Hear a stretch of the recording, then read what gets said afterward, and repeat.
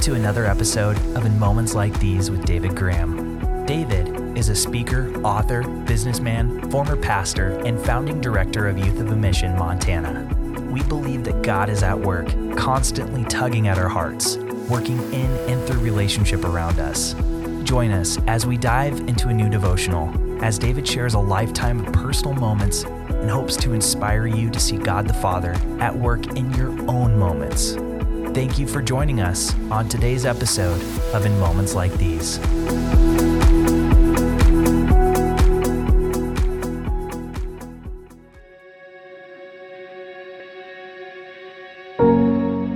I'll never forget it, because it was so shocking to get such a bizarre phone call on a midsummer afternoon in 1967, over 56 years ago now.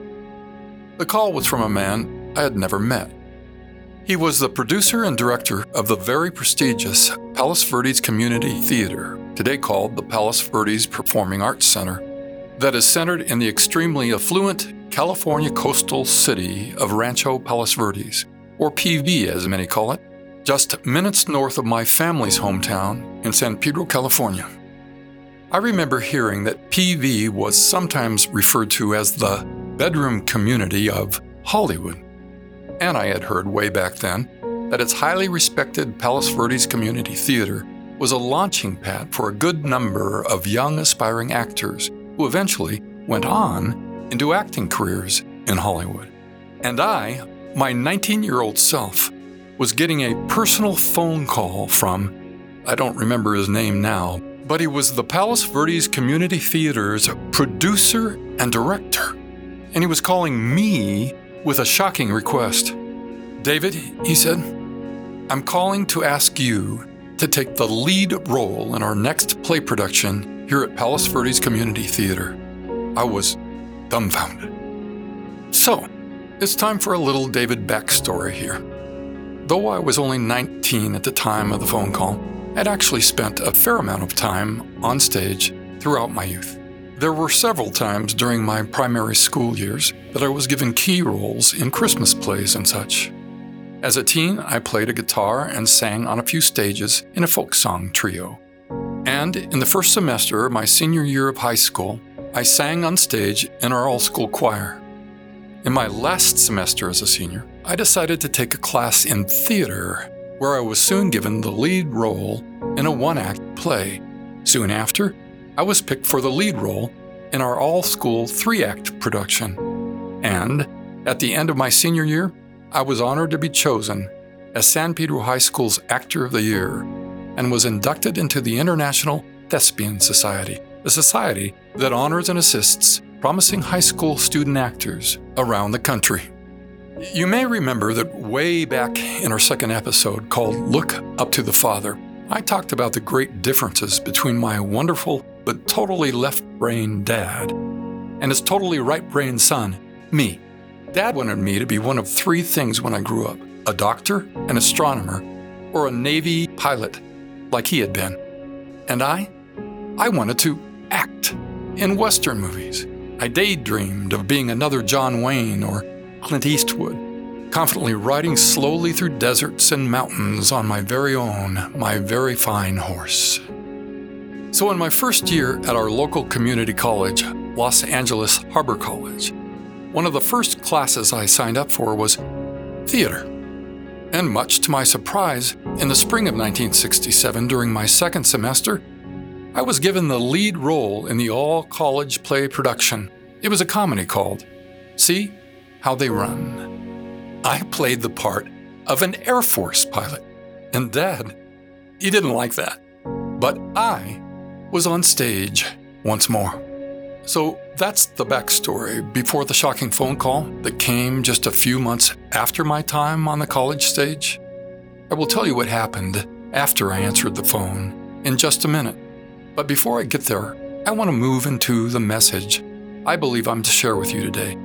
And it's about God's stage and about His amazing strategy to reach His lost children all around the world. And He did that by staging a lengthy, powerful, and documented story. In fact, the greatest story ever told. and it was staged in front of a massive worldwide audience. Here's what I've seen in my mind and spirit 100 times or more.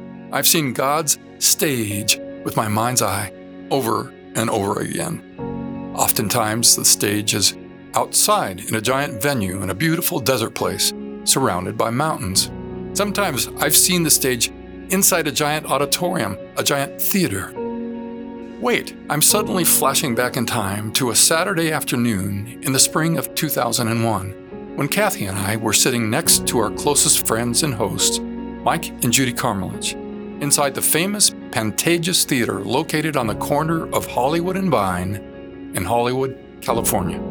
And there, with our eyes fixed on the stage, we were thoroughly captivated by the 3-act multi-award-winning production called The Lion King. The story of a lion cub far from home who grows up to fight and defeat the ruling evil lion and then restores his father's kingdom to its former glory. Ah, yes, an unfolding story on a stage, one with a glorious ending. Now imagine with me, if you would, imagine being at that giant outdoor venue, far off in a beautiful desert place. Kathy and I are sitting right next to you, and there are millions of others all around us. Each and every one of us have our eyes fixed on the giant stage, a stage where the most glorious story will soon be unfolding, and it's going to be about a lion too. The Lion of Judah. The watching millions of us become completely quiet as the orchestra music slowly softens to a stop. And just moments later, a 99-year-old man walks out to center stage to begin Act 1. All is silent for a short while until these clear, loud words, coming from high above, are spoken over the entire theater and then echoing out into the desert beyond. I am God Almighty. Walk before me faithfully and be blameless.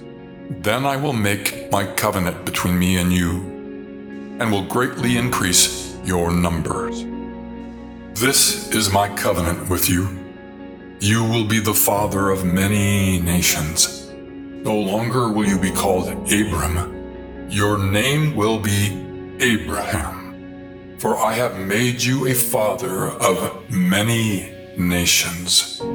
I will make you very fruitful. I will make nations of you, and kings will come from you. I will establish my covenant as an everlasting covenant between me and you and your descendants after you for the generations to come, to be your God and the God of your descendants after you. The whole land of Canaan, where you now reside as a foreigner, I will give as an everlasting promise to you and your descendants after you, and I will be their God. The stage was set. God reveals his strategy, and a nation called Israel begins to take shape. The greatest story ever told begins, and we are held captive in our seats as it all unfolds. As scene after scene brings us more and more understanding, more and more amazement, and more praise for its writer, producer, director, and narrator, the God of Abraham, and now our God. Dear friend, that is exactly what happened. God wanted to be the God of faithful children from every nation, not just one.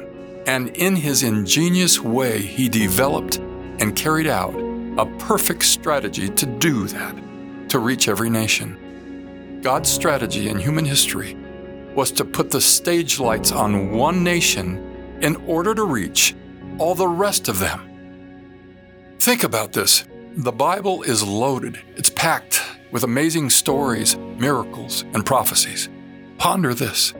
Suppose each of the stories, each of the miracles, and each of the prophecies that are recorded in the Bible, suppose each of them had taken place in a different nation rather than in the same nation every time. No one in any nation would ever be able to make any sense of any of the greater story, or ever know that there was a greater story there at all. God's perfect strategy was that the stories, the miracles, and the prophecies would all take place on the same stage and through the same actors, through Abraham and his descendants in Israel. There just had to be one stage. There just had to be an Israel. And the entire story would be recorded in the most wonderfully written book in all of history. The Bible comes by divine design, written by over 40 different authors in over 2,000 years.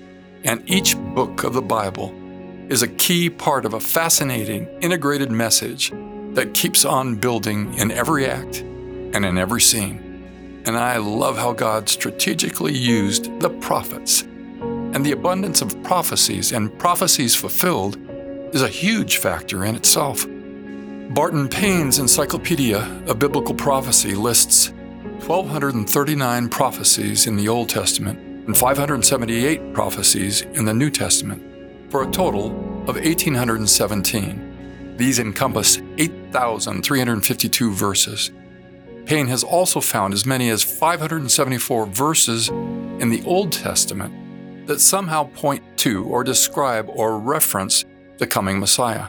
Another scholar, Alfred Edersheim, found 456 Old Testament verses referring to the Messiah and says that conservatively, Jesus fulfilled at least 300 prophecies during his earthly ministry. Wow. Well, didn't Jesus say he would do that? Listen to Jesus in Matthew chapter 5, verse 17, quote, "I have come to fulfill the law and the prophets." Yeah, those prophets that spoke on a stage in a far desert place.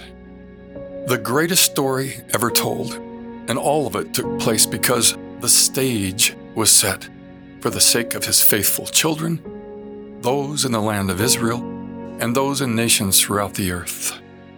By the way, dear friend, God's stage hasn't been dismantled. The story isn't over. I believe we are going to see some huge Kingdom of God events taking place very soon in the homeland of Abraham, in America, and around the world. The producer and the director will see to it. He always has. Many haven't recognized this. You know, it is written, "They do not know what the Lord is planning. They do not understand his strategy." Micah 4, verse 12. Back to my shocking phone call. In 1967, David, the Palos Verdes Community Theater's producer-director, continued. Next week, we are scheduled to have our grand opening for See How They Run, the same play in which you recently had the lead role at your college. 2 days ago, our lead was in a terrible car accident. We were told he will be in the hospital for a long while, and he's definitely out of our production. David, you know the role so well. Would you please help us? Would you please take his place? I couldn't believe what I was hearing. Is this the opportunity that I had been waiting for, daydreaming about? And then immediately it hit me. I was suddenly overwhelmed with a horrible, sick feeling deep down inside, combined with a sudden sense of danger. I didn't know then, but I soon found out, and I know this now. Like a watchful father would swiftly move to save his little boy from harm, it was the Holy Spirit of God that snatched me out of a place of danger, and I immediately blurted out the words, "No, sir, thank you, but I can't help you," and I hung up. Over these last 56 years of my life since that day on the phone, God has given me many different roles to play. I've been on many kingdom stages, often alongside wonderful, dear brothers and sisters, countless times.